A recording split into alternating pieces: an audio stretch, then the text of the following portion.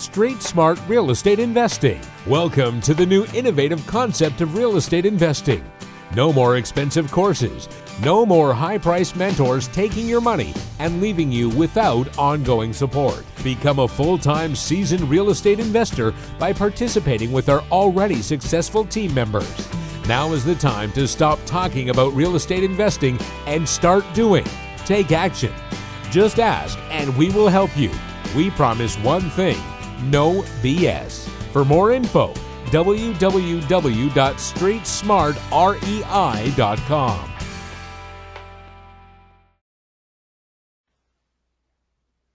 Hello everybody, my name is Jarek Buchholz. Perfect timing, I think even to the second, because I just saw on my laptop switch to 7 o'clock p.m. and 9 o'clock p.m. in Eastern Time, and we have a very, very knowledgeable Canadian real estate investor, educator, Mr. Emmett Kelly. Hello, Mr. Emmett. How have you been doing today? Hi, how's it going, everyone? I'm always good. Okay, so would you mind telling more about yourself so our Canada REIC members can be familiar who you are and what you're doing? Yeah, sure, absolutely. My name's Emmett Kelly. My wife, Elizabeth Kelly, and I, we have a real estate investing business where we're both full-time real estate investors. We're out of Newmarket, Ontario, which is just a little north of Toronto. We've got investments in the Maritimes, in Northern Ontario, Southern Ontario, Quebec, Newfoundland, sort of all over Eastern Canada is where we focus. We've been expanding out into the U.S. a little bit.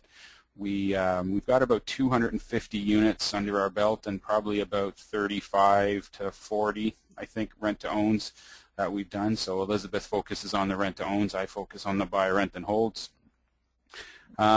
We've been doing this since 2005, but as full-time investors, or as incorporated, since 2009, when we started with our Rich Dad training. And just about a year and a half ago now, we became instructors for Rich Dad. So both Elizabeth and I teach the lease option class for Rich Dad, and we teach negotiations as well. So that's our quick story as to who we are and what we've done in the past little while. And I hope to inform everybody on RRSPs and how to make them work in the next couple hours. Okay, perfect. So the way how we are going to do it is I will ask you to just transfer the screen to your laptop, to your computer.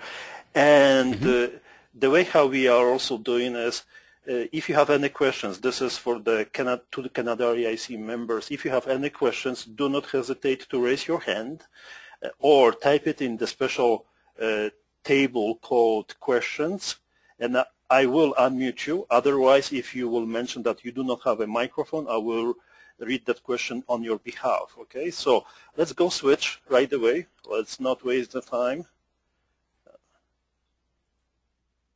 And can everybody confirm it that they can see Mr. Emmett's computer? I see it. Anybody else? Please raise your hand. Perfect. So, Mr. Emmett, it's all yours. Okay, thank you very much, Jarek. Well, it's my pleasure to give everybody here a sort of a two-pronged approach at RSPs. One is my basic presentation, and mixed in with that, I've added some advanced stuff that I've figured out over the past few months that probably no one's seen before yet. If anyone's been into any of Jean Lebeau's classes or things like that, you may have seen some of this, but certainly not the second half of it. So I'll just jump right in here. I already talked about this and what we do. We've done countless RSP mortgages from back in the day when it was TD Waterhouse, and then they got out in 2011 or so. We began dealing with B2B Trust, and then we've evolved over to Olympia Trust for reasons I'll talk about in a moment. When we talk about RRSPs, there are a few investments that everybody knows you can do. There's your traditional stocks and bonds. Everybody knows that. There's mutual funds. That's very common. There's GICs. You can do some more advanced stock trading tips. Not everything, but you can do things like covered calls and long calls, puts, leaps. These are very advanced stock trading techniques you can do. You can also purchase gold and silver, physical gold and silver, and gold and silver certificates as well. Not very practical inside an RRSP though, and a few other things like that. But one thing that people don't realize is you can invest your RRSPs or other RRSPs in mortgages secured by real property. So what does that mean? If I'm investing in a mortgage, do I have to cash it out? No, you don't cash it out. It's your RRSP that invests in the mortgage. So there's no penalties, there's no tax triggers or anything like that. You just, instead of buying a mutual fund and paying $100,000 for a mutual fund, you buy a mortgage for $100,000 and make 10% interest or something. So that's the way it works, and it's very advantageous for the investor.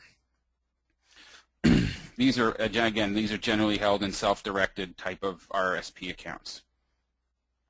So when we use the term RRSP here this evening, I just want to make one thing clear, that it's the whole gamut of registered investment vehicles. So you can have, sometimes people call them RSPs, you can have LIRAs, you can have RIFs, you can have TFSAs, you can have RESPs, and there's a whole gamut of other ones that are not on here. I believe there's probably about, I don't know, 10 or 15 different types of accounts that you can have. There's LIRSPs and all kinds of different things like that.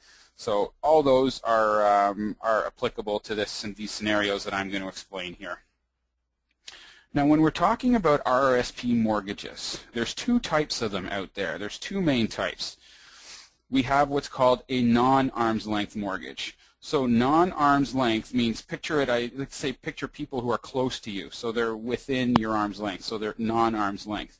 So this essentially means you're lending your RSPs either to yourself or to a direct family member. So your children, your brother, your sister, your parents, or vice versa, that kind of thing. This type of RSP lending can be very expensive. You have to charge yourself the posted rates, so you're always going to be paying, I think the posted rate this week is 5.4% or whatever, no more, no less, that kind of thing. It must be CMHC insured, so you have to pay the premiums on that.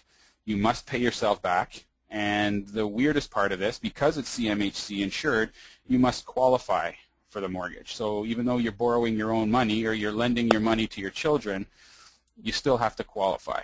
And the reason the rules are a lot stricter when you're dealing with non-arm's length mortgages is because the government wants their taxes. Because all the money inside RSP accounts, the tax hasn't been paid on that income yet, or on that money yet. You've put that money away before taxes. When you take it out, it triggers the taxes. So the government seems to think, and I sort of agree with them there, that if you lent yourself your RRSPs, you just wouldn't pay yourself back. So that's why you need to qualify, and you need to have it insured, and you must pay yourself back, because otherwise you'd be getting your money out of your RRSPs tax-free, which is not the intent of an RRSP. The second type is called an arm's length mortgage. So think of this people who are far away from you. They're an arm's length away. So this is non-direct family members. This is could be friends, coworkers, neighbors, longtime friends, your best friend. As long as he's not blood related. I shouldn't say blood related because it gets touchy and it gets complicated once you start talking about adoptive and children and in-laws and all that. But essentially it's lending to non-direct family members. Now, one of the interesting points in the arm's length here is that uncles and cousins fall into the arm's length category. So we use that quite a bit in our investing, dealing with uncles and cousins and all kinds of relationships like that, which are perfectly allowed. So what's great about the arm's length is there's no qualifying. The payments are variable. You can charge whatever interest rate you want. You can make the terms whatever you want, just whatever you can negotiate and whatever you can work out with your lender. So for the full definition of what arm's length and non-arm's length is, you can go to the CRA website, and I think it's like 15 pages long, the definition on there. And it says in black and white that cousins are fine to do. So what we're not going to be getting into this evening is the non-arm's length stuff. So lending to yourself, to your family, your direct family members and things like that. So non-arm's length, we're not going to get into that today. And the other thing, some people think, oh, I can use 25,000 of my RSPs. Well, yes, you can. That's called the first-time home buyers plan. and that's perfectly allowed, but not for investment properties or things like that, which is what this real estate club is about. It's not about the first-time home buyers club, it's about the real estate investing club. So it wouldn't really be applicable to talk about here.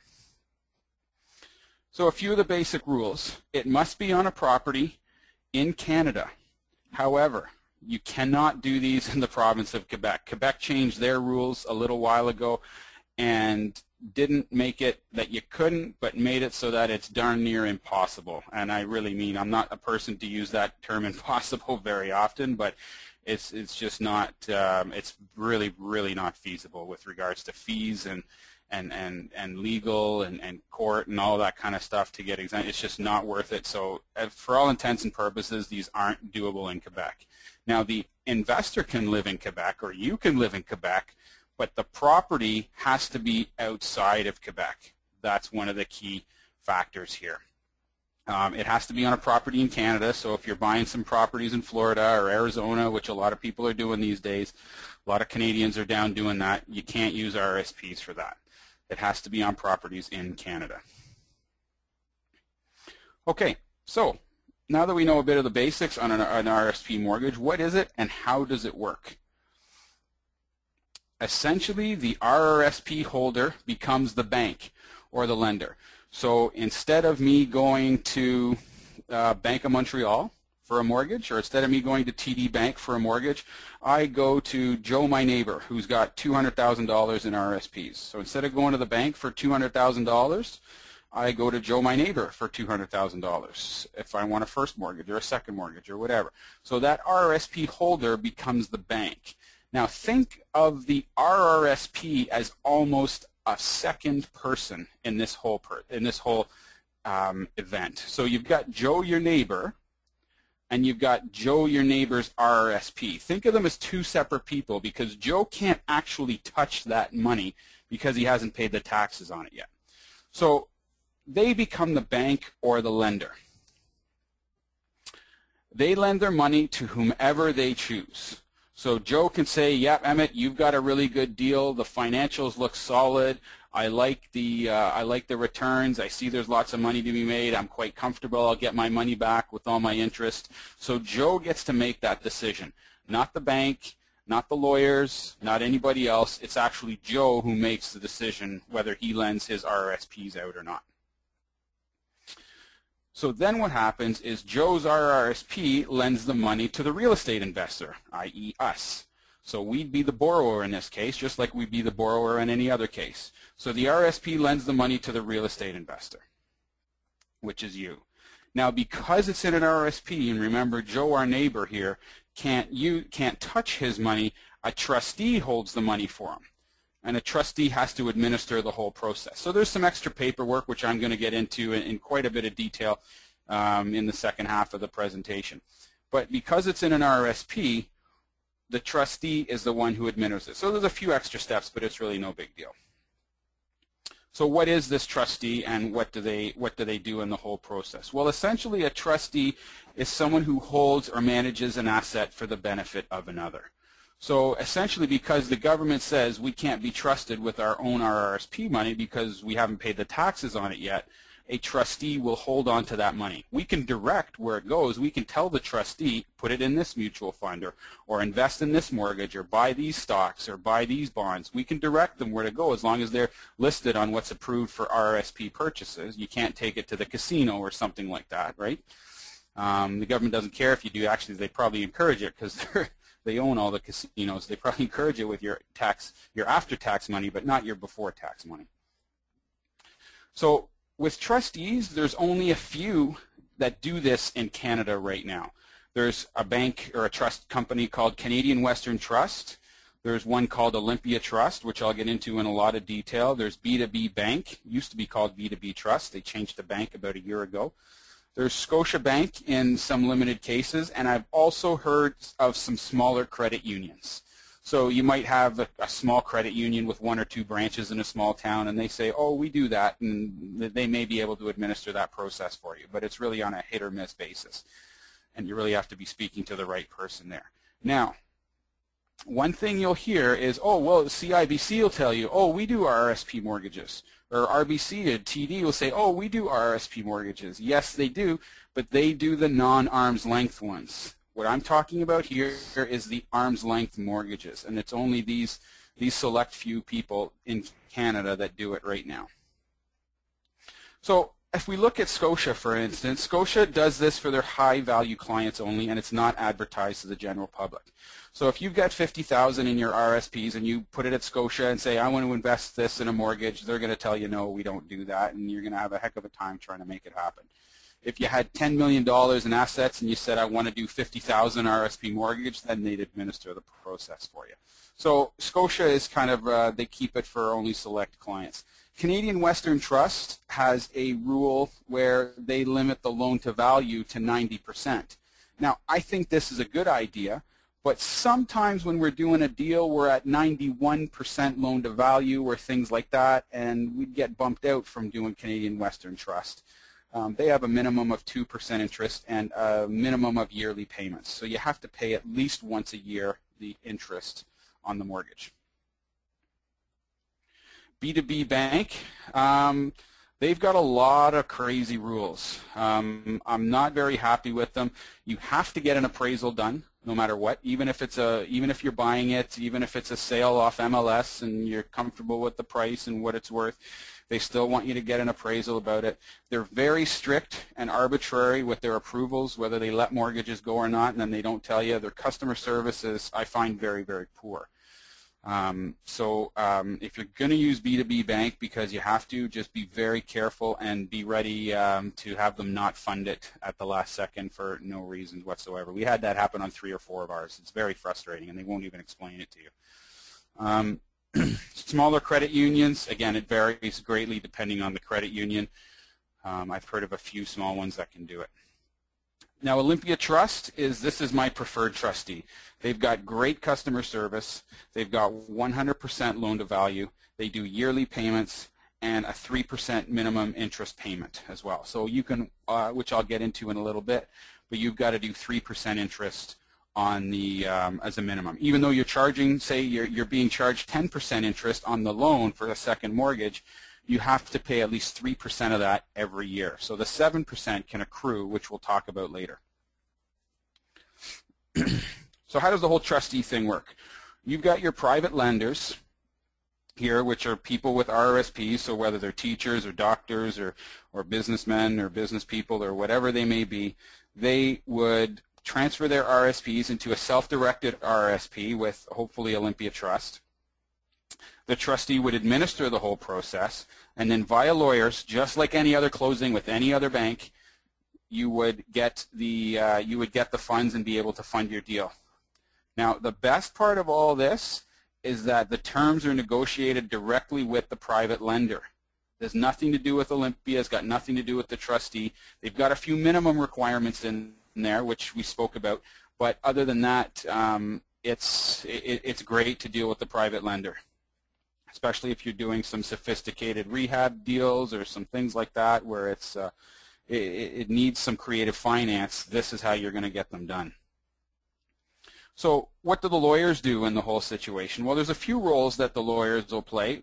They will handle this transaction like any other real estate transaction. So the lawyers, quite frankly, don't care if it's TD Bank funding the first mortgage or Joe's RRSP funding the first mortgage. It really doesn't matter to the lawyers. They register the mortgage on title just like any other transaction. They get the title insurance, they confirm property insurance, and all that kind of stuff. Everything's handled like any other transaction.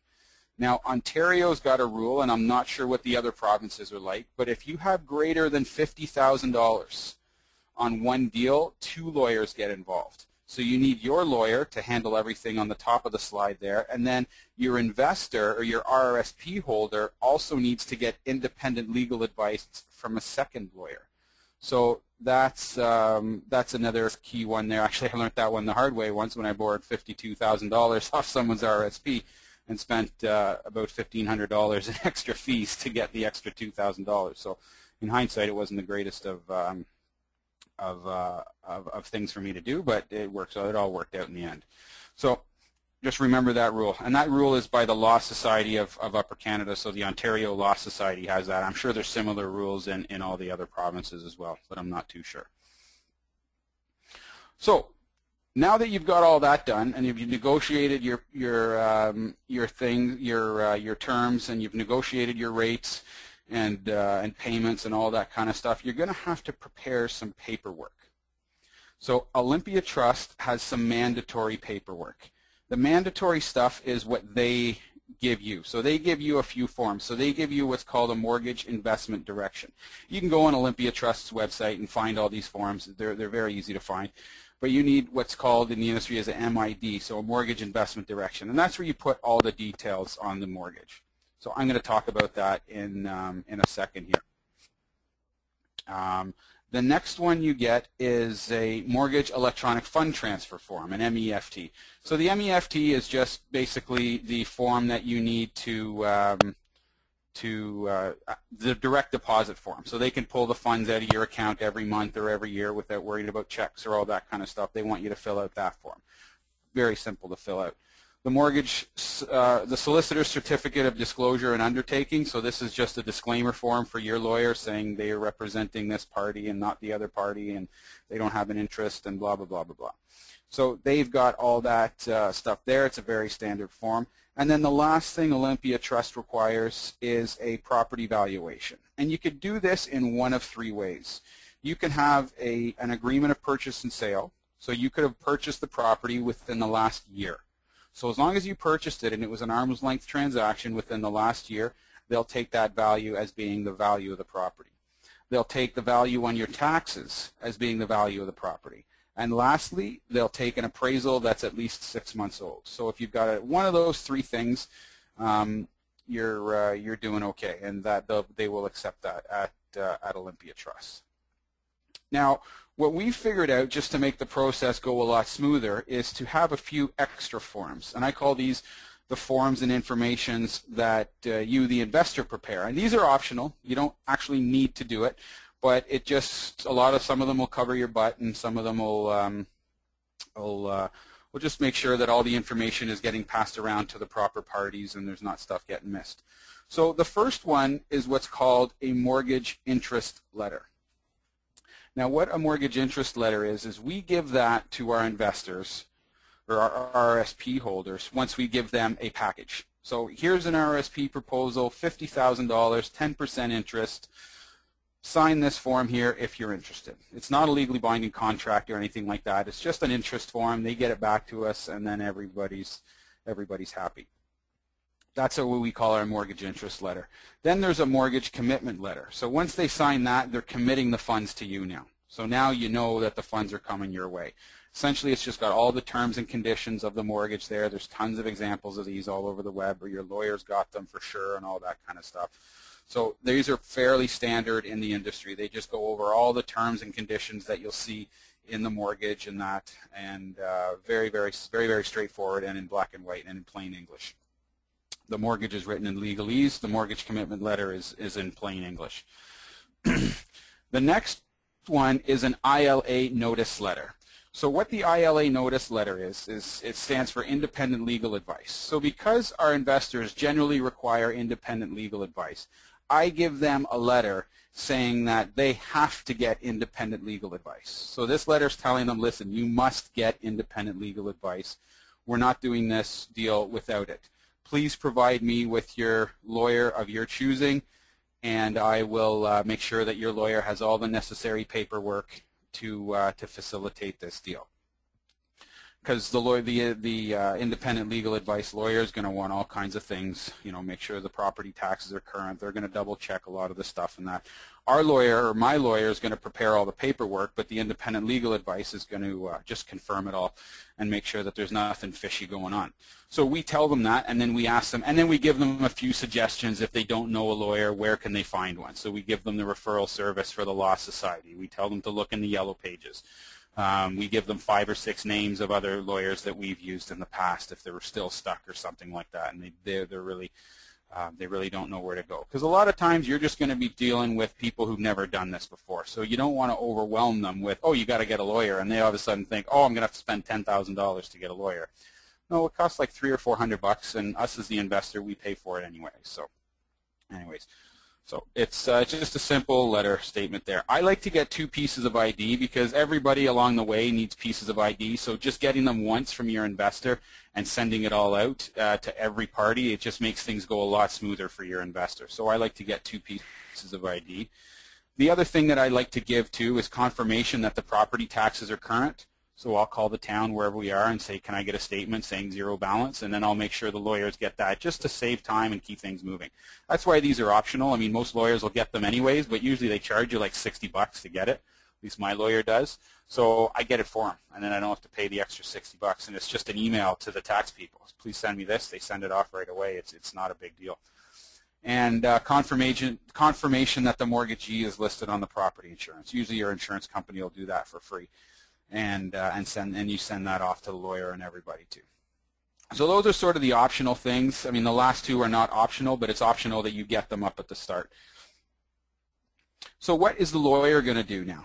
So you've got the 2 types of lawyers here, and your lawyer is going to prepare the actual mortgage and the acknowledgement of direction for the mortgage. Again, all these standard things that you do in any agreement of purchase and sale. They're going to sign that same solicitor's disclosure statement that we spoke of earlier. They're going to sign, they're going to get you to sign a statutory declaration as to the use of the property. That's just a condition of the mortgage, so that if you're buying a triplex, that says I'm buying a triplex and I continue to use this as a triplex. Because as a lender, I wouldn't want to lend somebody money knowing it's a triplex and reviewing the financials of a triplex, and then all of a sudden they turn it into a grocery store. Well, that's a whole different risk, and I may not be prepared to assume that risk in a mortgagee's position. So that's why you have to sign a statutory declaration as to the use of the property. And then the last thing is a copy of the standard charge terms. So standard charge terms is all the legalese and all the terms and conditions and what ifs and what nots and power of sale and all that stuff that goes along with any mortgage. So that's just a standard that it's used throughout the industry. So that's all the things that your lawyer will prepare. The independent legal advice lawyer, I mean, I prepare all this stuff for everybody. However, they are the ones who get it signed and all that. So the Law Society of Upper Canada has the form called the Form 9D, and then the Form 9E as well. So these are just 2 forms. They're about 3 or 4 pages long. They just essentially, a lot of these forms are just saying the same thing over and over again, but with a different focus for different parties. So the 9D and 9E, you can get them off the Law Society's webpage, very easy to get. They're going to check the ID of the person who's lending you the money. A lot of this stuff is for money laundering and all that, anti-money laundering, I should say. They're going to sign a certificate of independent legal advice. So this lawyer is going to sign a certificate that says, I gave Joe the neighbor independent legal advice on this mortgage. And then your Joe the neighbor is going to sign a statement saying he's acknowledged that he's received the independent legal advice. So everyone signs that this independent legal advice has been given, so nobody afterwards can come back and say, oh, well, I didn't know what I was getting into. So that's the reason you do a lot of these forms, and as the years go on, there more and more forms get added, but we try and keep it minimal to protect all the parties involved. So what I want to do here, and I don't have a clock on me or anything like that, but no, that's the wrong time. Just want to see how we are for time. Don't worry. But we're okay for time? All right. Of course. Thanks, Yarrick. Of course. Okay. Am I going too fast, Yarrick, or is this okay? Or I'm listening carefully, so making notes and enjoying your presentation. Okay, good. Thank you. So if I'm going too fast, maybe jump in, Yarrick, and say so, because sometimes I understand the material quite well, and I get a little carried away in it, and I start to go at 100 miles an hour. So, sure. So this example here is going to be what I like to call it a step payment. I don't know what other people call it. But when we're doing second mortgages, the typical interest rate paid on a second mortgage for us in these RSPs is 10%. So if we were to charge people 10% per month, it greatly lowers our cash flow. I mean, the deal should be able to sustain it. And in fact, I'll even go to say the deal must sustain it. When we do all our financials, we use that, we make sure the deal can sustain it with a 10% second mortgage. However, for the cash flow reasons, what we like to do is keep our payments as minimal as possible, because when I'm doing a lot of investing, I'm investing for cash flow, not for appreciation. I want money today, not money 5 years from now. So what we do is we split the payments for Olympia Trust. Remember what I said before, Olympia Trust has a minimum yearly payment of 3%. So at the very least, Olympia Trust wants to see a 3% interest payment. So you could pay that monthly or you could pay it annually, whatever it is. Now the balance can be accrued and can be paid in one balloon payment at the end of the term. So that's the little trick here, and how do you fill out the forms to say that? Because Olympia, this is something that we sort of discovered probably about 6 or 8 months ago, and took a few months to figure it out and how to make it work. So here's how that works. So here's how you just show it to your investor, and here's how you show it to Olympia Trust. So this has all been through Olympia Trust, and they're all okay with it, by the way. We've done a bunch of them, and actually I worked with them quite extensively to get this stuff sorted out. So here's how that would work. So let's assume for a moment that Joe the investor has $50,000 RRSP mortgage in second position. We're doing a 10% interest rate, like we said on the previous slide. Now the minimum interest rate paid monthly, which is 3%, and then the balance compounded annually. And in this whole term, it's interest only. We're not doing principal and interest or anything like that. It's just interest only payments. We're going to do a 5-year term. So the first thing that we're going to do is we're going to calculate the overall interest that we're going to pay. So this formula right here, oops, I'm sorry. So this formula right here is the future value formula, I guess, in accounting. So the amount in the future is equal to the principal today times 1 plus the interest rate to the power of number of years. Now, this is a standard formula. Anybody in finance knows this formula. So here's what we have. We have our $50,000 RRSP mortgage. We have our interest rate of 10%, and we have it over 5 years. So that gives us $80,525.50. So that's the value of the investment. If you want to break that down, that equals to $50,000 principal plus $30,525 as the interest. Now, remember, Olympia Trust doesn't allow us to pay that at the end. They want to see something throughout the term. So what we have to do is we have to take this principal here, this $80,525, and multiply it by 3%.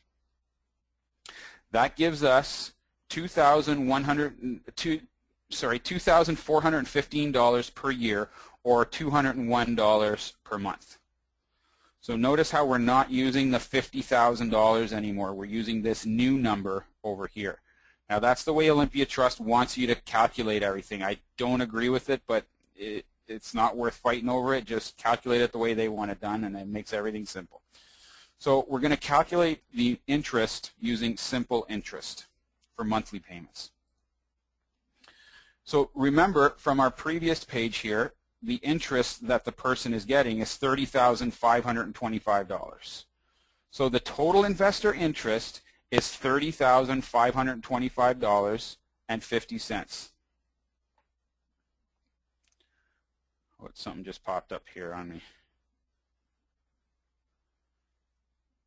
I don't know what this means. Sorry, guys. Oops.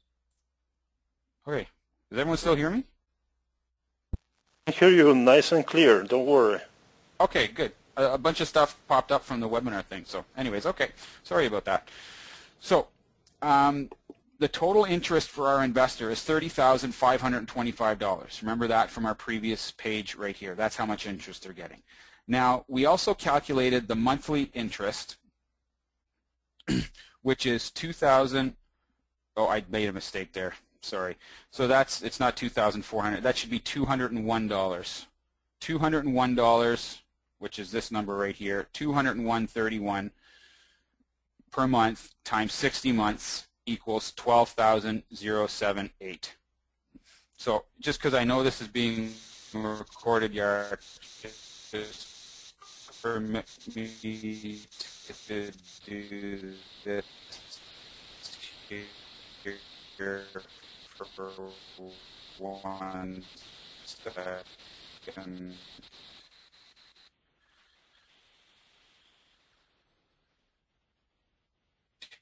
$201.31 times the 60 months or the 5-year term, that makes $12,078.82.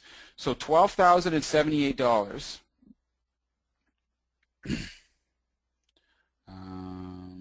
Would you like to hide all webcams? No.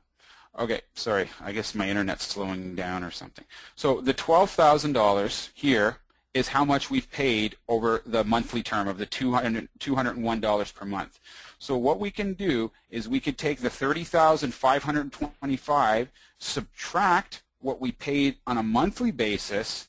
That leaves $18,446.75. So that's how much our balloon payment has to be at the end. So our payments over the term, every month, is $12,000. Our payment at the end is $18,000. So now what we're going to do to simplify these forms is we're going to convert it from compounding interest, which is what we were previously, into simple interest payments. So our overall return is going to be $30,525.50 over $50,000 initial investment, gives us with 61.05%. And our return per year is going to be 12.21%.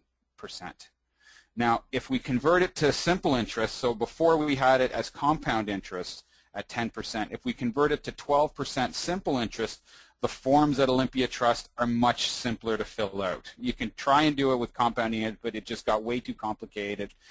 So what we did was we just converted everything from simple interest to simple interest. So that's how we do it. Mortgage invest all your. Some of the key points on here is the face value of the mortgage. So actually I'm going to take a step back here and show you that the balloon payment here is the $18,446.75. Remember that key number there. So the face value of the mortgage is going to be $50,000 plus the $18,000. So that's going to make a face value of the mortgage of $68,000. So we're not borrowing $68,000. We're only borrowing $50,000.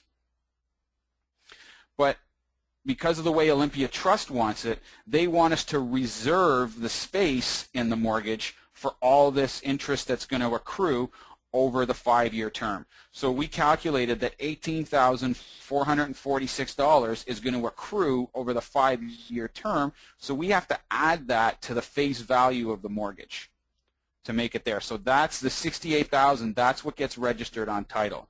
The amount advanced at the start is still only $50,000. Now what you have is a discount amount. So we're going to discount the mortgage by $18,446, and this discount, the reason for it is called prepaid interest. So that's what's going on here. We're prepaying the interest. It's being registered on title.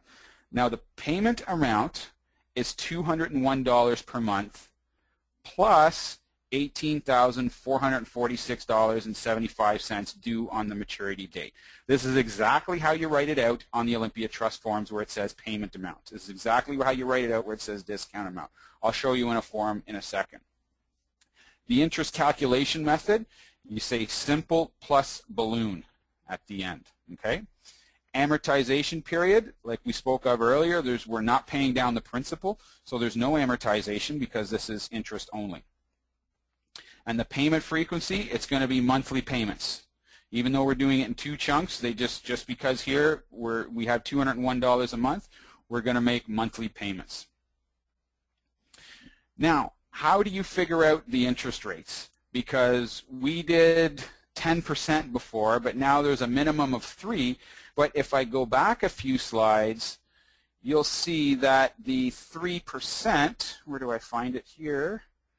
The 3% is based on the $80,000 of the overall interest. That's 3% here. So we're not registering this amount. This is where it gets a little fuzzy to understand, but after working it out with Olympia, they just want to see it this way. So it really doesn't make much sense to a real estate investor, but it's not worth trying to fight Olympia Trust over it. Just do it the way they want it done, and it's all the same at the end anyways. So your interest rate for your monthly payments is going to be $201.31 times 12 months, and that's $2,415.15. Now, if we take that and divide it by the face value of the mortgage, that gives us 3.5%. So we're over that Olympia Trust threshold by 0.5%, which is perfect, which is where we want to be. We're over by about 0.5%, but it's really not enough to worry about. The next one is the interest rate on the balloon payment. So what we have here is we have $18,000, $446.75 paid on the very end. So at the last, when the mortgage gets paid back, we also pay back the $18,000. Now, the average balloon payment is going to be 18. So the average payment, if you want to look at it, the average effective payment would be $18,446 divided by 5 years, or $3,689 per year. Essentially, that's what we need to put aside. So if we take that $3,689 and again divide it by the face value, this gives us an effective interest rate of 5.3%. Okay, this took a little bit of a challenge here to figure it all out, and some people, I may have lost them, but if you just follow these steps, we can certainly you certainly follow them through and be able to get exactly what Olympia Trust wants. Now, the interest rate in the interest rate section of the form is 3.5% plus balloon of 5.3%. And that's where it's important that we bring everything down to simple interest for this line right here. Otherwise, it gets complicated the way we write it out. So if we look at, oh, sorry, I didn't get to the MID yet. So how do you explain this to your investor? Well, because your investor is going to say, well, we agreed on 10%, but the paperwork I'm signing here all says 3.5% monthly and 5.3%. I mean, even that doesn't even add up to 10%. It's only 8.8. So what I do is I go back and explain it to them, and I say, you advanced $50,000 at 10% interest. That makes $30,000 over the term. I'm paying you $12,000 in chunks of $200 a month, and I'm paying you $18,000 at the end. Now, the trustee wants us to calculate it in some weird, different way that just doesn't make sense to our original understanding, but the numbers at the end of the day are still exactly the same.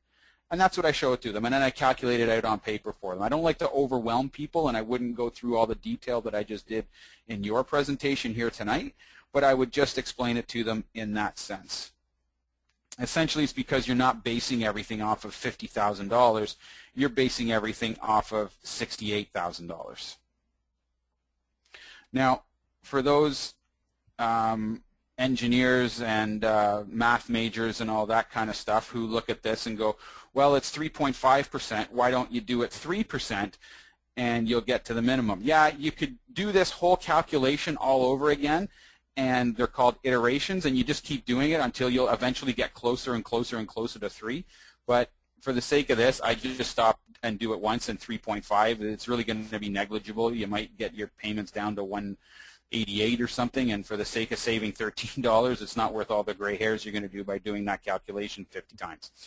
So that's why it is, because remember, we're basing that 3.5 off of the 80,000. That's where we get, that's 3% of the 80 or 3.5 of the 68. So that's how I explain it to the investor, and they go for it right away. It's like, oh, okay, well, that makes sense once you explain to them the logic behind it. So the MID with Olympia Trust now, what does this look like? And it gets a little complicated because, as you can see, you've got to handwrite some of the stuff. So this is it filled out here. So you'll put the name of the RRSP holder, you'll put their account number, and then the name of your company or yourself if it's in your personal name. But essentially, whoever's going on title goes right here. the face value of the mortgage. Remember from before, that's going to be $68,000, $446. We're doing this in a second position mortgage. The discount amount is the $18,446, and it asks, is this discount amount prepaid interest? You answer yes. You put in the legal description of the property, you put in the address of the property.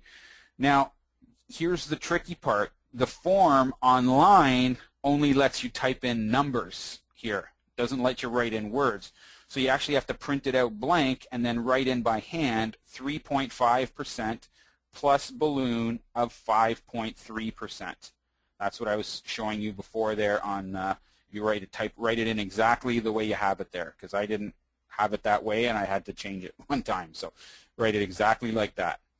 Interest calculation method, simple plus balloon. Like we said, term of 5 years. Amortization period is interest only. Payment frequency we said was monthly. And our payment amount. And again, the same thing as interest rate over here. It only lets you put in a number. So we have to print it off blank and handwrite it in. So $201.31 per month plus $18,446.75 due on maturity date. Exactly like that. Don't get fancy and say balloons and all this kind of stuff in there. Keep it as simple as possible, and that's what you need to do. Now, your first payment date is, generally speaking, 1 month after the closing date. I actually realized this after, and that's why I hand wrote this in here. Don't write 1 month after the closing date. Put the actual date in there, okay? And then the same thing for here, 6 months, 60 months after closing date, maturity date. Don't say 60 months after closing date. Put the actual date. So if it's January 4th, 2018, so 5 years away if we're getting this money on January 4th. So January 4th, which is a Saturday, I believe. So anyway, January 7th, 2018. Nope, 19. So anyway, so that's how you do it, but put the actual date in here. Your lawyer's information, be sure to include your lawyer's email and fax number. That just makes things go so much smoother. You don't get Olympia Trust calling you and emailing you and, oh, what's their fax number? Just put it right on the forms. It makes things so much easier. So that's what the MID will look like.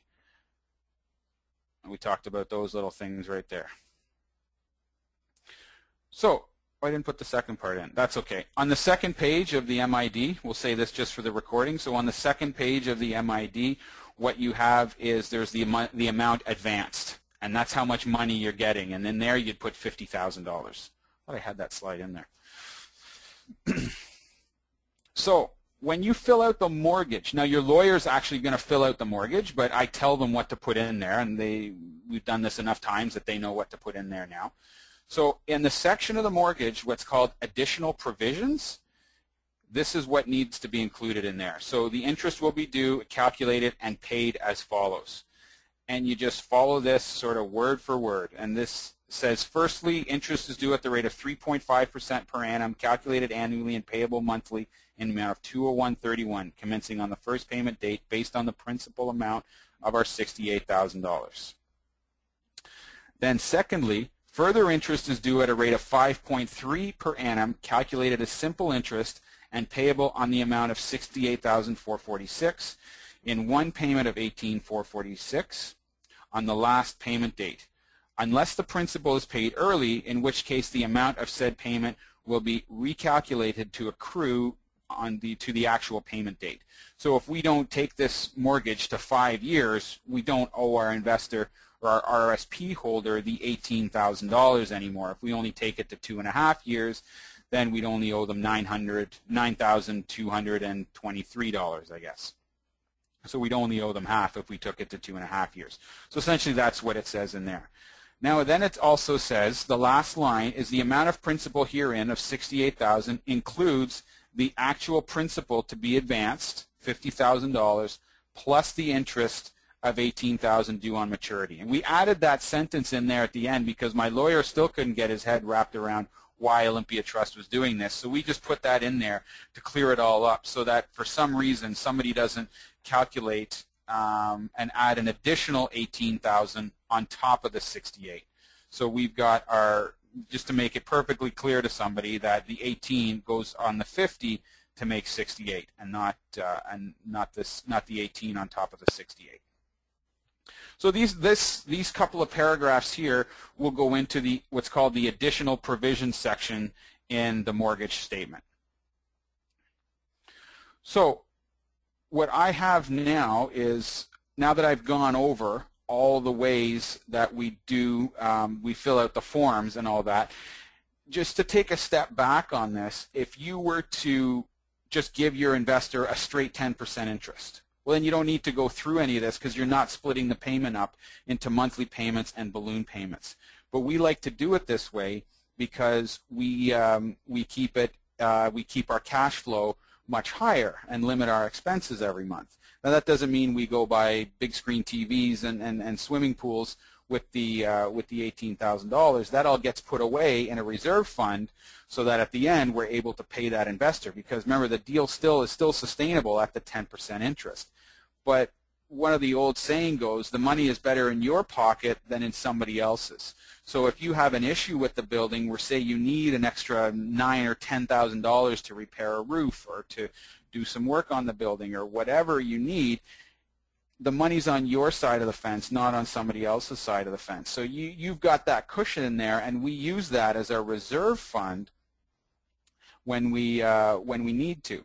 So that's to our advantage, and if we don't use it, then perfect. It goes to the investor at the end, or that $18,000 can be paid out of equity somehow if we refinance or sell the property. But we've got that $18,000 set aside and earmarked to pay that person back. Now, the catch to that is, what was I going to say about that? I lost my train of thought for a second. Anyway, sorry about that, guys.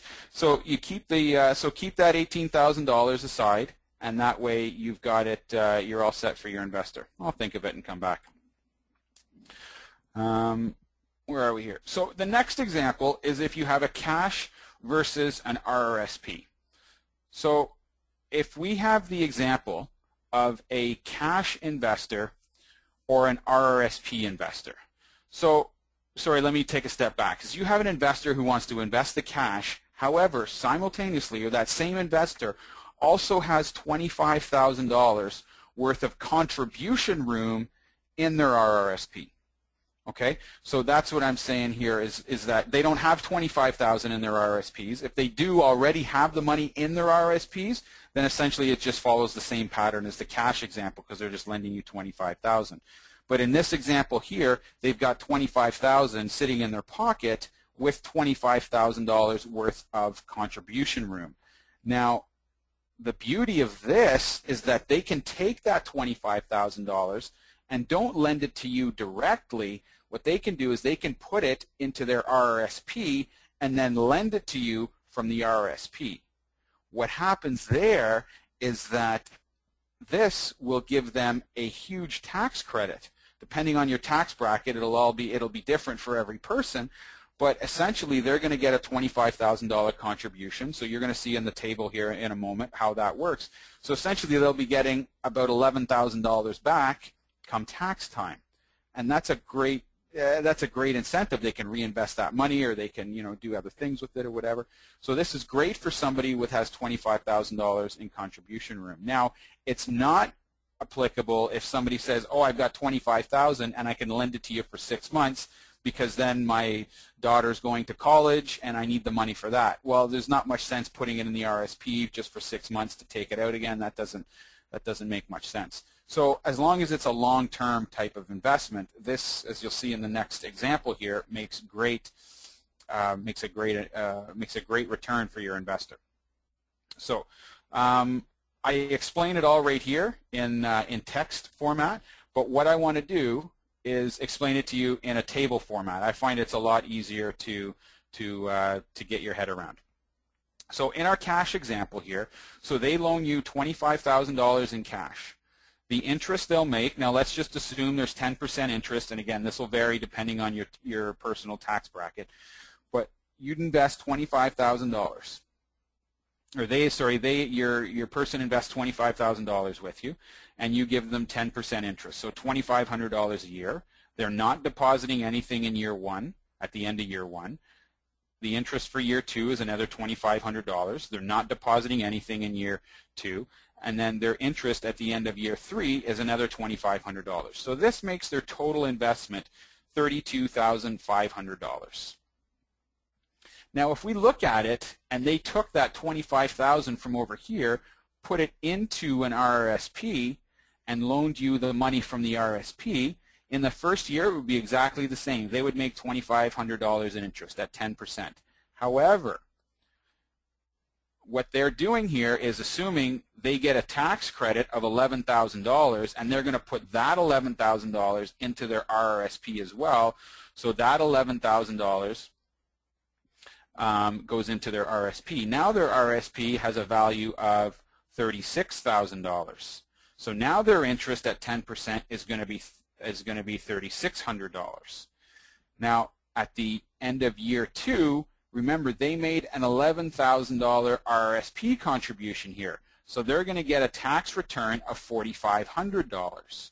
So then what they can do is they can put that $4,500 into their RRSP and then reloan that again. So now sitting in their RRSP and their cash is 25 plus 11, that's 36. So that means $40,500 is in their RRSP account in cash. Or it's not in their account. They put that much cash in their RRSP account.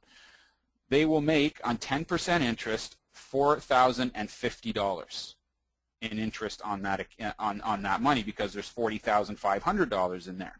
So at the end of year 3, from this one $25,000 investment, their account now is worth $50,650. This is a very powerful table to show an investor when they've got the two scenarios. I mean, it's easy to say. Now, you could compare and say, well, this cash example over here is after-tax money. This one's before-tax money. If you took the tax off of this, yeah, you'd be close again. But you remember, now your investment is $50,000 and it's growing. Your $50,000 is growing. Here, it's only your $32,000 is growing. So they will grow and grow and grow. This side will grow much faster because there's more money in it than this side over here. So this is great. Now these work very, very well when you have people with very large pensions, generally speaking. So we've done a few with police officers and government teachers, government workers, things like that, because they have these very large pensions. And because they have such big pensions, they generally speaking don't tend to contribute to their RRSPs. So because they don't tend to contribute to their RRSPs, because they feel they have the pension, there's usually a lot of room left in there for them to contribute that they don't even see, they don't even realize it's there. We were just looking at somebody's the other day and they had $50,000 in RRSP contribution room, and they wanted to do a $25,000 investment. So we were sort of showing them to push it into the second mortgage this way, in the RSP way. So keep that in mind when you're dealing with somebody who wants to invest cash. Have they got the room to do it through an RRSP? It's much more advantageous. Now, how do you get the money out in the second and third years over here? So this one's easy. It all just happens right at the right time, $25,000. Now the next year is $11,000 and then $4,500. So what you have to do here is imagine the 3% is always getting paid, but you still have to reserve this $50,650. So there has to be that much space there for all this interest to accrue. Okay, so what that means is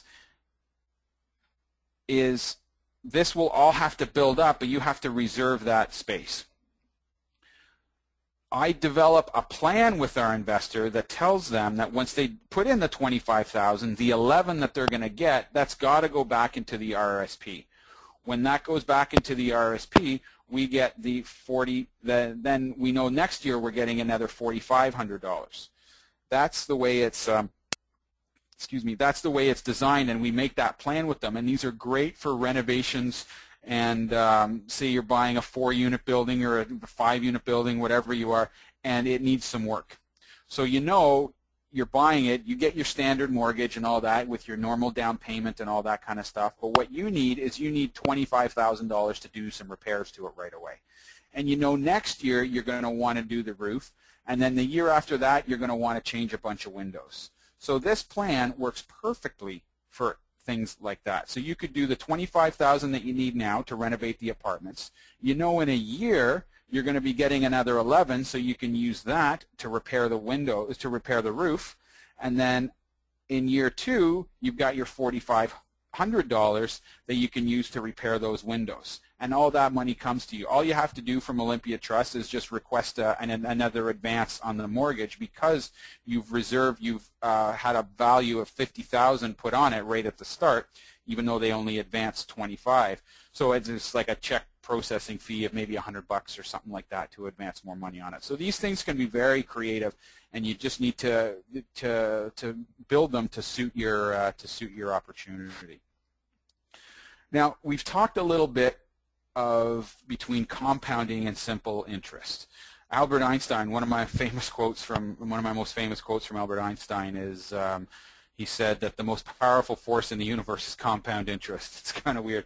It's not, not nuclear physics or nuclear forces or anything like that. It's compound interest, is what he said. The previous example would even go through the roof for your investor if you used compound interest, because when you use compound interest, your money doubles at approximately every 7 years. That's the way it works. This is a business decision that you'll have to make, like the examples there previously. I showed you compound interest. We like to do compound interest in ours, and it makes your investors' money grow faster, and they get more of an advantage, and it keeps everybody happy at the end. But some people say 12% simple interest instead of the compounding interest, and that's okay. It seems like a bigger number, so it seems like you're getting more money. You're actually getting a little bit less, because if you compound it over 5 years, it's actually 12.21 from our previous example. So, anyways, it's all the way you want to position this. But if you use compounding interest in a lot of these examples, they go a lot higher as well. So what are the advantages now for doing all these RSP mortgages? We've been talking about them. I think people's heads are starting to spin now with all these ideas, and I've thrown all kinds of numbers at you and all kinds of things at you. The advantages for this is that you negotiate directly with the lender. You could say to them, listen, I need $25,000 now, I need 11 next year, and I'll need about another 4 or 5 the year after that. Perfect. Let's make that plan. Let's work together for the next 3 years and make this happen. That's one of the key things you can do. You can tell your investor, listen, I'm not going to make any payments for the first year, or I'm only making minimal payments for the first year. What bank will let you do that? Very, very few of them. So that's why it's a great idea that you can negotiate directly with the lender. So here's some of the ideas: monthly payments, interest only, again, balloon payments. Again, the sum limits apply there. We talked about that. The minimum of 3% at Olympia Trust now. You can do step payments. You can do all kinds of different things with the investor. You know, once your vacancy rate gets up, you'll pay them more and things like that. But you can do the step payment plan that we just showed you in the earlier one. You can make your rates variable. You can make them constant. You can do whatever you want. There's no qualifying or there's no credit checks. I mean, you may want to reassure your investor and say, listen, I'm a reputable person. Here's my credit score. I'm not been 10 times bankrupt or anything like that. You can or you can't. It's all about how you present yourself and your level of credibility. But it's not. There's not going to be a hard and fast restriction that says, oh, your credit score must be 680. If it's 679, we're not giving you any money. That's not going to happen. Generally speaking, these are open mortgages to pay back at any time without penalty. There's no fire retrofits. There's no anything like that. There's very, very little red tape. Now, that doesn't mean you could take advantage of your lender. I want to make that perfectly clear. You still want to make sure that they're always protected. But it just makes the deal go a lot smoother when you don't have environmental reports, or your environmental report is 6 years old for a building, and the lender lasts 40 years, and it's going to be an apartment building for the next 40 years, and they want to see an environmental report that says no one's built a gas station on it, tore it down, and then rebuilt the apartment building, or something silly like that. So there's a lot less red tape that you can do.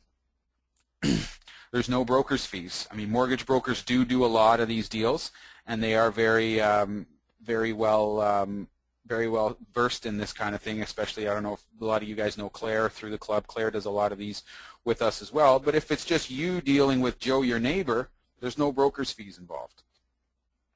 There's no down payment verification. So with a lot of banks, they've got their money laundering rules and a lot of things like that. So they want to see where your down payment's coming from. Well, in these cases, Joe the neighbor is not going to check where your down payment's coming from. And you can go 100% loan to value. Again, that doesn't mean that you can take advantage and expose your investor to something like that. But as real estate investors, we tend to be above average negotiators.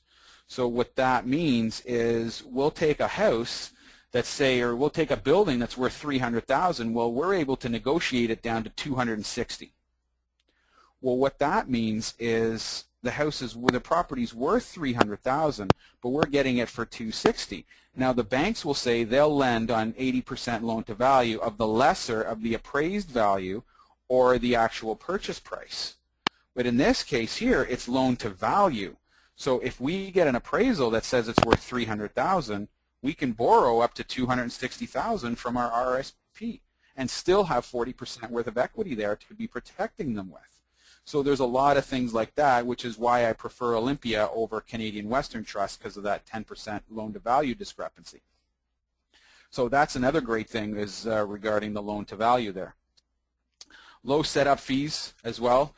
If you're dealing with you're dealing with hard money lenders and that, you're going to pay lenders fees and brokers fees. Essentially, all you're doing is paying the trustee, which is a couple $100s, and the lawyers. So your lawyer might charge you about $1,200 or something like that, and then the independent legal advice at most $400. So that's the great advantages to doing these RSP mortgages. And we're almost at the point now, and I say almost, I should say we are at the point where we don't even use traditional lending anymore. Even if we're doing a multi-unit building, well, what we'll do is we'll pool multiple RSPs together. So, which is you're more than allowed to do. So if I need $200,000 mortgage on a property, but nobody has $200,000, I can make that up with 3 people and say you're going to put in 50, someone else will put in 25, and then a third person will put in 125, so I can get my 200. That's perfectly allowed. You can bring as many people as you want together. Now just pay attention that each one of these, the trustee is going to charge you the $400 setup fee. So you don't want to bring in 20 people at $1,000 or 20 people at $10,000 each or something like that, because then you're going to be paying about $8,000 in trustee fees plus so it's going to cost you quite a bit. So just pay attention to your fees when you're pooling and make sure that it makes sense for you. But that's definitely, and that's something that we're doing right now, is we're pooling $575,000, putting that together. No one person has that. We're putting it together in chunks of 50 all the way up to 150, and there's about 6 people on it. So it's working out really well.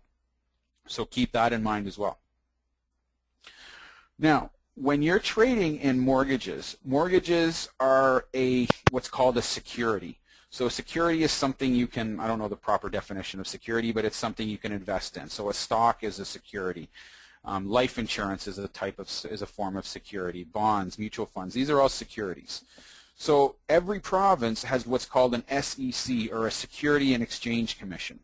So this Security and Exchange Commission monitors that so that the general public doesn't get ripped off.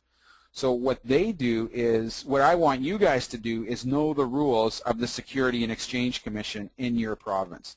Now, I know for a fact in Ontario they've got a great website with a lot of brochures, easy to read. You can just go on there and within about 15 minutes you can have a very, very good understanding of what the rules are, what you're allowed to do, what you're not allowed to do.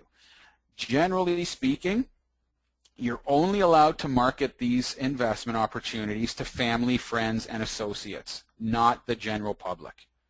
So I can't put a big sign up on the side of the highway and say, I need $575,000 in RSPs. Come talk to Emmett and leave my phone number. I can't do that because I don't have a license to sell mortgages, because that's essentially what I'm doing. I'm selling a mortgage investment. I don't have a license to do that, so I can't market that to the general public. However, I can talk to my family, I can talk to my friends, and any associates. Now, what is an associate or acquaintance, or however you want to say that? They're generally somebody who you've known for 3 you've made 3 points of contact with, and you've known them for longer than 30 days. Now, that's not a hard and fast rule, but that's sort of the generally accepted term as what an associate or what an acquaintance is. So if you're meeting somebody at a networking event, you meet them one night, the week after you pick up the phone, you give them a call saying, hey, how's it going, just touching base, making sure you're, everything's going good and you got any questions or whatever. And then maybe a call the next week or an email, or you bump into them again at a different event. There's your 3 points of contact. That happens over 30 days. Now you're allowed to start speaking to that person about RRSP investing and things like that. I mean, you could say in general that I do RRSP mortgages and that kind of thing. That's fine, but you just can't solicit a specific deal and start talking about interest rates and all that kind of stuff. It's not as if you can't use the word RRSP around them or anything like that. But just be careful and know the rules for your individual province. So you must be registered to market to the general public. Now, what a good thing is mortgage brokers are able to do this.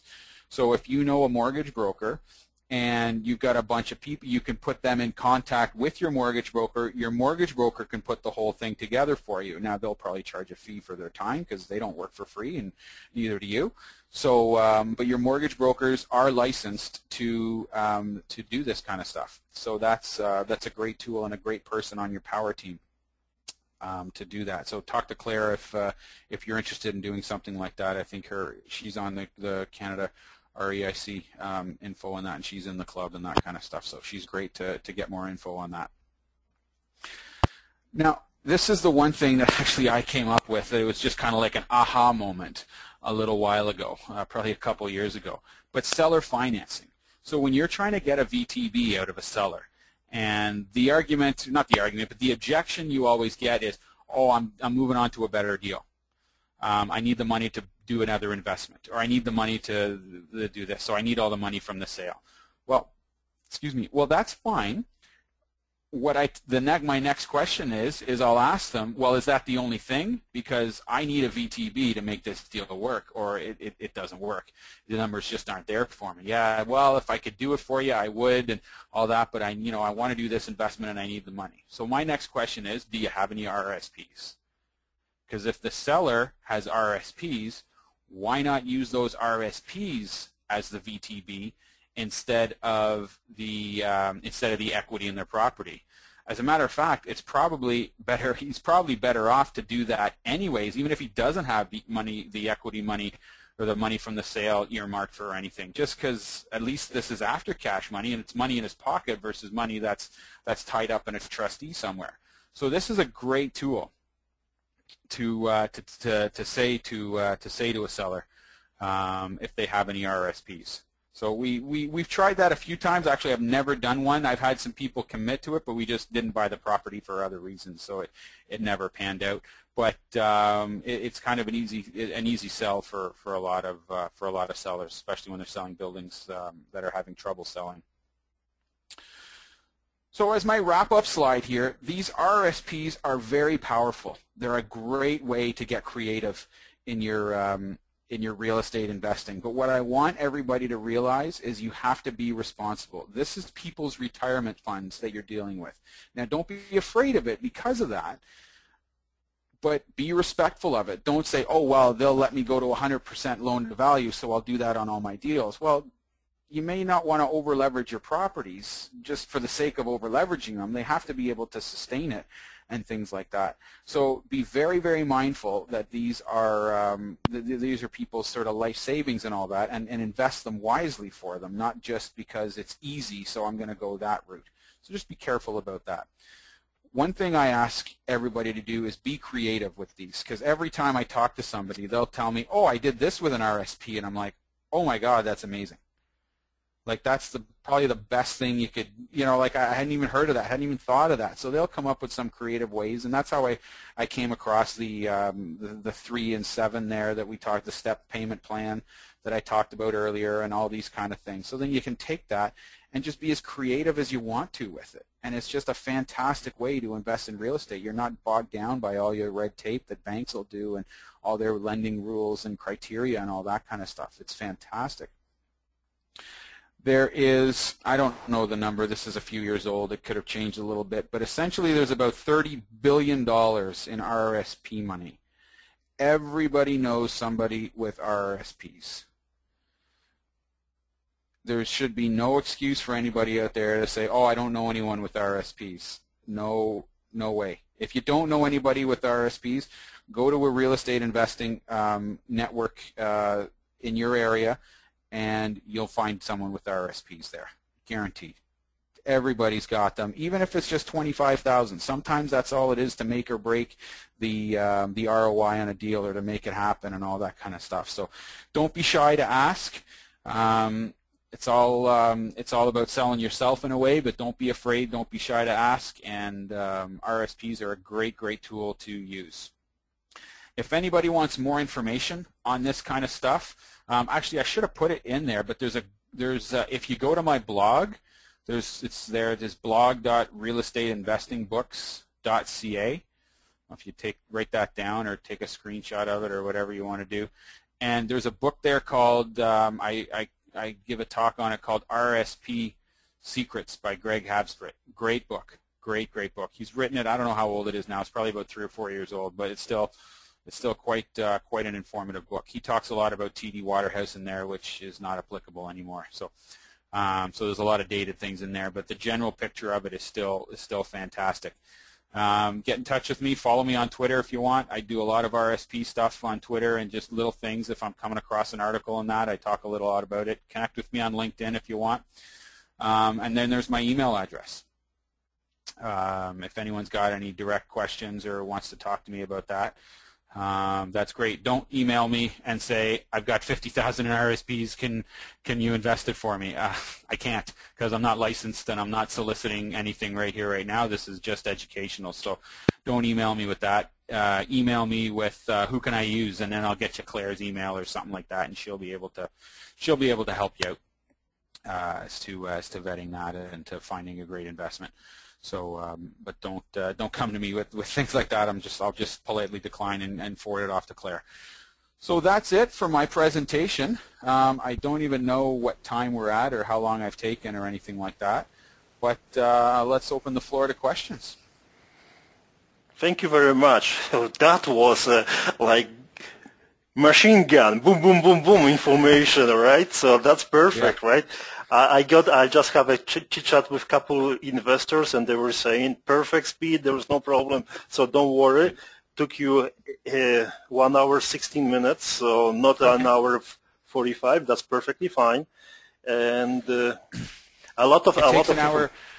It takes an hour 45 when I'm in a classroom doing it, so maybe there's more interaction and that cuts it back on the webinars. Definitely. Thank you very much.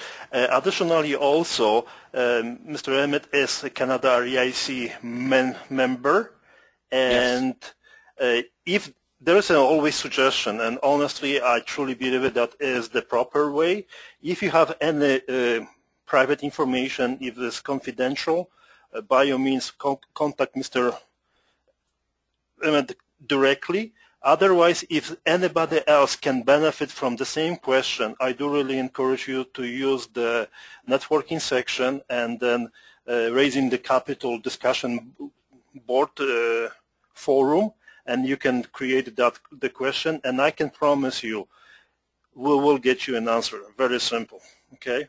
Yeah, I checked the website, Jarek, just so you know. I've got a task on, I think it's Tuesdays and Thursdays. I go on the website and see and all that kind of stuff. So, honestly, as long every member will spend 15 minutes once a week, will be perfect, right? So reading, yeah. Participating, answering the questions and everything, that is the networking power. So, should we open the mic for questions? Yeah, let's get some questions, sure. Perfect. Okay, just allow me, Mr. Sam. Okay, I have a Mr. Sam. Mr. Sam, he has always questions. Just allow me to find Mr. Sam. Well, I have to scroll it. Here we go. Hi, Emmett, and Yarrick, can you hear me? Hi, Sam. I can hear you great, Sam. Go ahead. Emmett, you really did a fantastic job. That was, in my opinion, a rich journey through math, accounting, and investment information. Thank to you. put it in a simple way. Surprisingly, I followed every word you said. I understood everything, and I took I'm glad. A lot of comments, notes. And I wish that Yarrick would put it on the website, and you will have a second part of this interesting discussion. Okay, now, sure. Yeah. Meanwhile, I have just a few questions. I don't know if you have enough patience to listen to me. Oh, I absolutely do. Go right ahead. All right. Now, do you need to be incorporated to do this business, or you can do it as an individual? You can absolutely do it as an individual. We've done it in corporations. We've done it in individuals as well. Either way is fine. Okay, that takes me to the second question. Can you use your own RRSP in your own company which you own?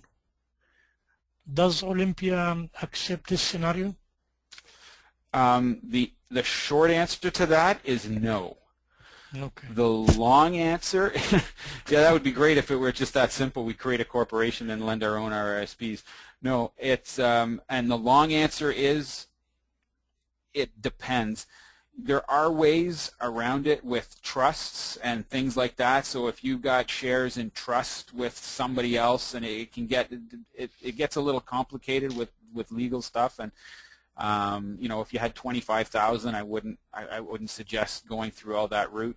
But if you had a couple of 100,000, then I'd say maybe it's worth spending 3 or 4 of it to get the lawyers to prepare the trust and all that kind of stuff, so that it's done properly.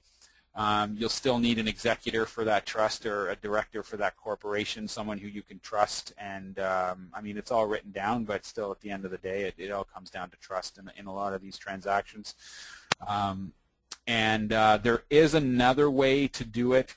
If you're a shareholder in the company, but you're a minority shareholder, and I don't know what that percentage means. So say, I'm just going to guess and say a number around 15 or 20%. If you own less than 15 or 20% of the shares of that corporation, then or something that you control, if you have a controlling interest in it, then you're allowed to do the RSP thing. But again, it gets into a gray area there. There's not any one CRA rule that says, oh, it's X percent. It's none that I'm aware of. So we've done it a couple times, and we've gone down the trust route, not the percentage of the shares route.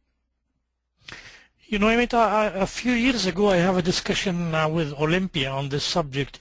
Yes. And at that time, the answer they gave me that the incorporation has to be traded on the stock market to allow that. I don't know what was the meaning of that, but that's the scenario they gave me. I don't know if there's something changed, because we've only been using Olympia now for probably the last 18 months or so. So I don't know that, but I can tell you for a fact that I've done dozens and dozens and dozens of these in corporations, and none of them are on the stock market. So okay. I know firsthand that's not the case. The rules have changed. Okay, Emmett, from your scenario, supposedly you have a single house you want to buy, and you want to use other people RRSP. Now, yes. Definitely, as you can see, there are a lot of preparation, paperwork, cost in all that. Yes. What would be the feasible or the minimum amount you would go for as an RRSP to make your investment sound, and your time is valuable for that? Right. That's an excellent question. This will come down to a business decision on your part, but for us, our minimum investment when we're talking to people is $25,000. If they're investing anything less than $25,000, it's because whether they're investing $25,000 or $750,000, the fees are essentially the same. You're still going to pay about maybe between $2,000 and $2,500 in fees. That's it. So if you look at that on a percentage basis on $25,000, that's almost 10% just in fees.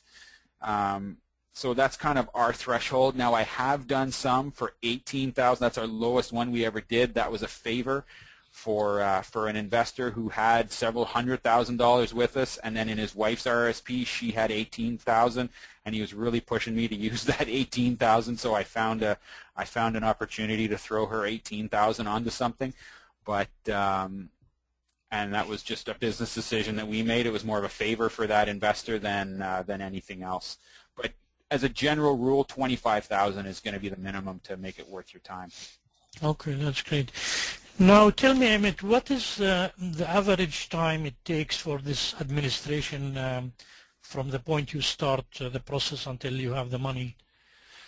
If let's assume all your paperwork is all in order, so there's no paperwork going back and forth. I have taken sometimes 3 weeks to get it all done, with paperwork going back and forth sometimes. And on other occasions, believe it or not, I've sent in the paperwork to Olympia Trust on Wednesday morning, and on Thursday afternoon I was picking up a check at my lawyer's office. Wow. So you know what, it just all depends on how complicated the deal is. If you did one of these stepped payments that I'm talking about, don't expect it that fast, because there's a few people at Olympia that have to review it and they've got to check things over and all that, so it's not going to take that quick. But if it's just a boom boom in and out, it's 2-3 days. Excellent. I don't know if I can ask more questions for you. Yarrick, you're monitoring the questions there. Go ahead. Normally I take over all the questions from the public. Go ahead, Sam. That's no problem. Send them to you. Okay, I don't have much, just maybe a couple more. Now, you talked about pooling RRSP. Yes. What are the limits? I mean, how many numbers you can take? Would they be like lenders or partners? Because as you mentioned, there are some limitation with the security commissioner, and then you have to step to the offering memorandum if the public are involved. So in right. In your scenario, how many people you can involve on individual basis without breaking the law or the rules of the commissioner? As far as I know, there's no limit to the number of people that you can pool together, as long as they all fall into that family, friends, and acquaintance category. Again, I can't just be going to the general public and just handing out flyers on a street corner kind of thing. So as far as I know, there's no limit. Like, it's not like, oh, you can't go past 10 or anything like that. I'm nothing that I'm aware of. Okay. I understood also that you do not impose, or Olympia does not impose, any points or late penalties on the mortgage you're taking through the RRSP. Is that true? That, again, that's all in your negotiation with the investor. So now, don't quote me on this because I haven't read it in a very, very long time, but the standard charge terms that are going to go along with every single one of these mortgage will cover late payments and will cover fees and bounce checks or whatever may happen and that kind of thing, and checks going NSF. But again, at the end of the day, it's all between you and your investor. So generally speaking, I don't like to be late paying an investor, but the key to all this is communication. And has it happened before? Yes. I think our worst one, we were 3.5 months late. It was a reno project, and it was just getting delay after delay after delay. And we just stayed in touch with our investor and just kind of said, listen, it's going a little longer. And they were okay with it, and they were okay with it. So again, these aren't strangers. These aren't, it's not the Hells Angels that you're borrowing money off of or anything like that. These are family, friends, and acquaintances. So they're generally speaking going to be reasonable people. So if you're encountering delays or you're having funding issues, you can just tell them, listen, I'm having some issues and it's going to take a little bit longer, and I've never had anybody say no to me. Thank you, Amit. My last question to you, I am referring to the example you took where you compare cash against RRSP. Yes. Unless I don't understand it very well, I do not see it very comparable. On the cash side, you do not inject any money during the year 1 and 2 and so on, while when you take the RRSP, you start injecting year 1, year 2 coming from RRSP, saving you taxing, tax, etc. So you could also inject on the cash side to make it comparable. Otherwise, when you look at the end result on each column, it looks, a bit like exaggerated. Yeah, you can see here. Let me explain this for a second here, Sam. So, okay. Can you see it in front of you here, Sam? Yes, I can. Thank you. Okay. So when you have this $25,000 that you put in the cash example, you're not injecting anything at the end of year one, correct? Right. Now, on the RSP side, you've got your $25,000, but this $11,000 injection here, that doesn't come from you. That comes from your tax return from filing your $25,000 RSP contribution. So that $11,000 doesn't come from you technically either. It's a tax credit from the government for making a $25,000 RSP contribution. No, that I understand that, but okay. it just the total at the end of each column, you find a big difference, and this basically came because you were injecting money, relative from where the money came, but you were injecting. You could put the 11,000 in your RRSP account, wherever it is, and you will save the same amount. Right, but the RSP money, Sam, it's not your money. It's the tax return from the government. So at the very start, you're taking $25,000 out of your pocket and putting it in, and that's it. You're not taking any more money out of your pocket. The $11,000 is coming from another source. It's coming from the tax credits and the tax benefits of having an RSP account. Yeah. Okay. So that's the advantage to that. Well, yes, you are injecting $11,000, and I respectfully disagree. It's irrelevant where the money comes from, because if you didn't get that tax credit, and I wouldn't say we'll put the $11,000, and then that wouldn't be a fair example. But this is it's I almost want to call it found money, right? Only because you made that. In a way, you're taking advantage of the RRSP scenario. Exactly. But you're still injecting money in the investment, whatever. Right. Okay. Thank you, Emmett. That was fantastic. That's all for me now. Thank you, Sam. I hope you will do more in the future. Okay. Thank you so much. Thank you. Sam, I got the message. I have to invite for more presentation, Mr. Emmett. Well, actually, honestly, Eric, this is one of the best I have attended. It's full of useful hints and scenarios and math, and it was really very enjoyable. Okay. Thank you very much. Emmett, did you get the message? Yes, I did. So we'll see you next week. Is that it, or what? When you get a piece of a nice pie, you want more. Yeah, exactly. Well, you know what? I'd love to come back again, Yarrick. So the next time you want to invite me, we can expand on this, or we can talk about some other things that I'm doing, or whatever. So I'd love to come back. It's my pleasure. RSP investing is very, very hot topic. I can tell you that, and there's so many questions. Yeah. So. Yeah. It is, and this opens a big venue in front of the investors to get sources of money. Yeah, no doubt. As you said, everywhere you have RRSP, on the corner, on the neighbors, everywhere. That's right. Everybody's got RRSPs. Yeah. Right. Okay, Sam, I'm going to meet you now. Thank you very much, Eric.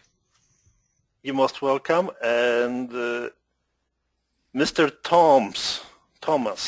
Okay. Can we invest RSP money into U.S. properties?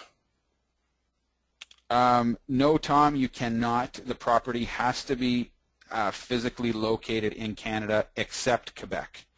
So the property cannot be in Quebec, but it has to be in Canada, so negative on the U.S. Now, the U.S.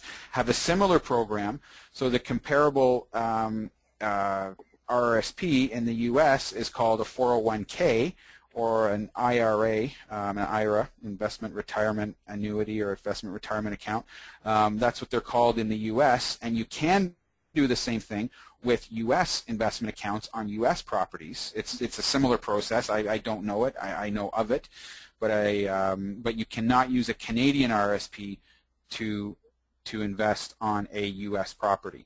Now, what you can do is, say you had a property with some equity in Canada, you could use an RSP invested on that property, then take that money and use that cash to go invest in the U.S. if you wanted to. That's an option, but the mortgage, the RSP mortgage has to be registered on a property on Canadian soil. I hope that answers your question, Tom. Thank you very much. Yep. Yes. So. Okay, good. Okay. Is there any other questions? I will going to give you a 30-minute time frame, just for, if you permit me to add it. RSP investing and working with the investors. We are running the foreclosure list service, so we have access to the weekly records of the foreclosures in Calgary and Edmonton. And I can tell you, Olympia Trust is maybe foreclosing on the deals maybe, I don't know, once or twice a year. So that's a very, very secure investment, and is much more personal touch between the investors and people which they are putting those money, right? So that's one of the things which I would like to just mention. So that is much more personal touch. Do you agree with me? Absolutely. The RSPs. Now there's the second mortgages, because we do RSP first mortgages and second mortgages. When we do them, again, risk goes with reward. So when we do them in first position, we generally pay our investors 6.5%. When we do them in second position, we pay our investors 10%. Now, there's a bit of a negative stigma when it comes to second mortgages. People think, oh, my uncle tried second mortgages, investing in mortgages, and he lost all his money. Well, that's quite possible, but it all depends on what you're investing in. I only invest my own personal RSP money, which is all in second mortgages. I only invest my own personal RSP money on cash flowing real estate. I won't do it on someone's, say, rental, or I won't do it on someone's personal house who they want to do a debt consolidation loan, or they want to have a pool, because next thing you know, one of the people in the household loses their job, they can't make the payments, the house has to sell, and you lose your RSPs. So that's where the negative stigma comes in with the second mortgages, and that's where a lot of people get into trouble investing in second mortgages. What we're talking about here today is investing second mortgages, or RSP second mortgages, in cash flowing real estate. So there's a business plan associated with it. What I share with my investor, I share with them and I go, this is my plan. This is my cash flow every month. Look, I make X amount of dollars, and I make $1,000 a month in positive cash flow, and your payment in that is $300. So there's lots of buffer in there. There's no need for injection of cash. They get to see the ample amounts of cash flow. So that's the business plan that we show them. So they know that this is a protected asset for them, not just a whim that hopefully these people they just lent money to don't lose their job and can't afford to pay. Okay, so there's no more questions. Would you like to have a final closing thoughts? Closing thoughts. Sure, we can have some closing thoughts. I just want to reiterate here. Let me just go back to my. Sorry, I'll just click through real quick on my slides. Oh, I did it again. Sorry. Go to my last slide here. Second last slide. Please be responsible with people's RSPs. Again, these are their life savings. They are going to trust you with their life savings because they see the returns they can get. Don't be foolish with it. Don't invest their money with something that you would not invest your money with. So be very, very careful with it. This is a very new-ish industry in the last 3 or 4 years. It can very easily be tarnished with a few bad investments or a few bad lawsuits kind of thing happens. So be very, very mindful of people's RSP money, but be creative as possible. That's one thing I want to just stress is the power of these RSPs is the creativeness of it. It can be whatever you want it to be.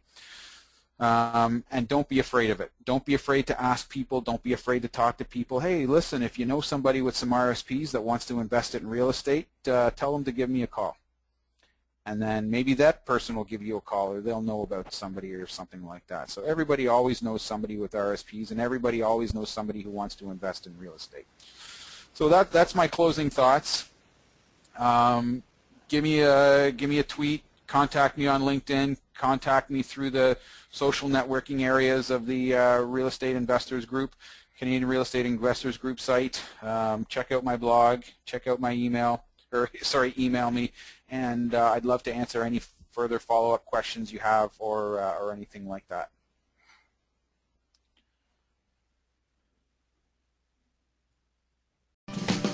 Street Smart Real Estate Investing. Welcome to the new innovative concept of real estate investing.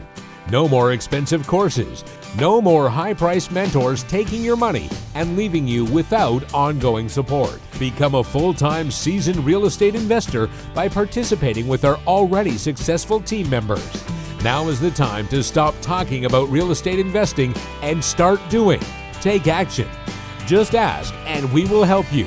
We promise one thing: no BS. For more info, www.streetsmartrei.com.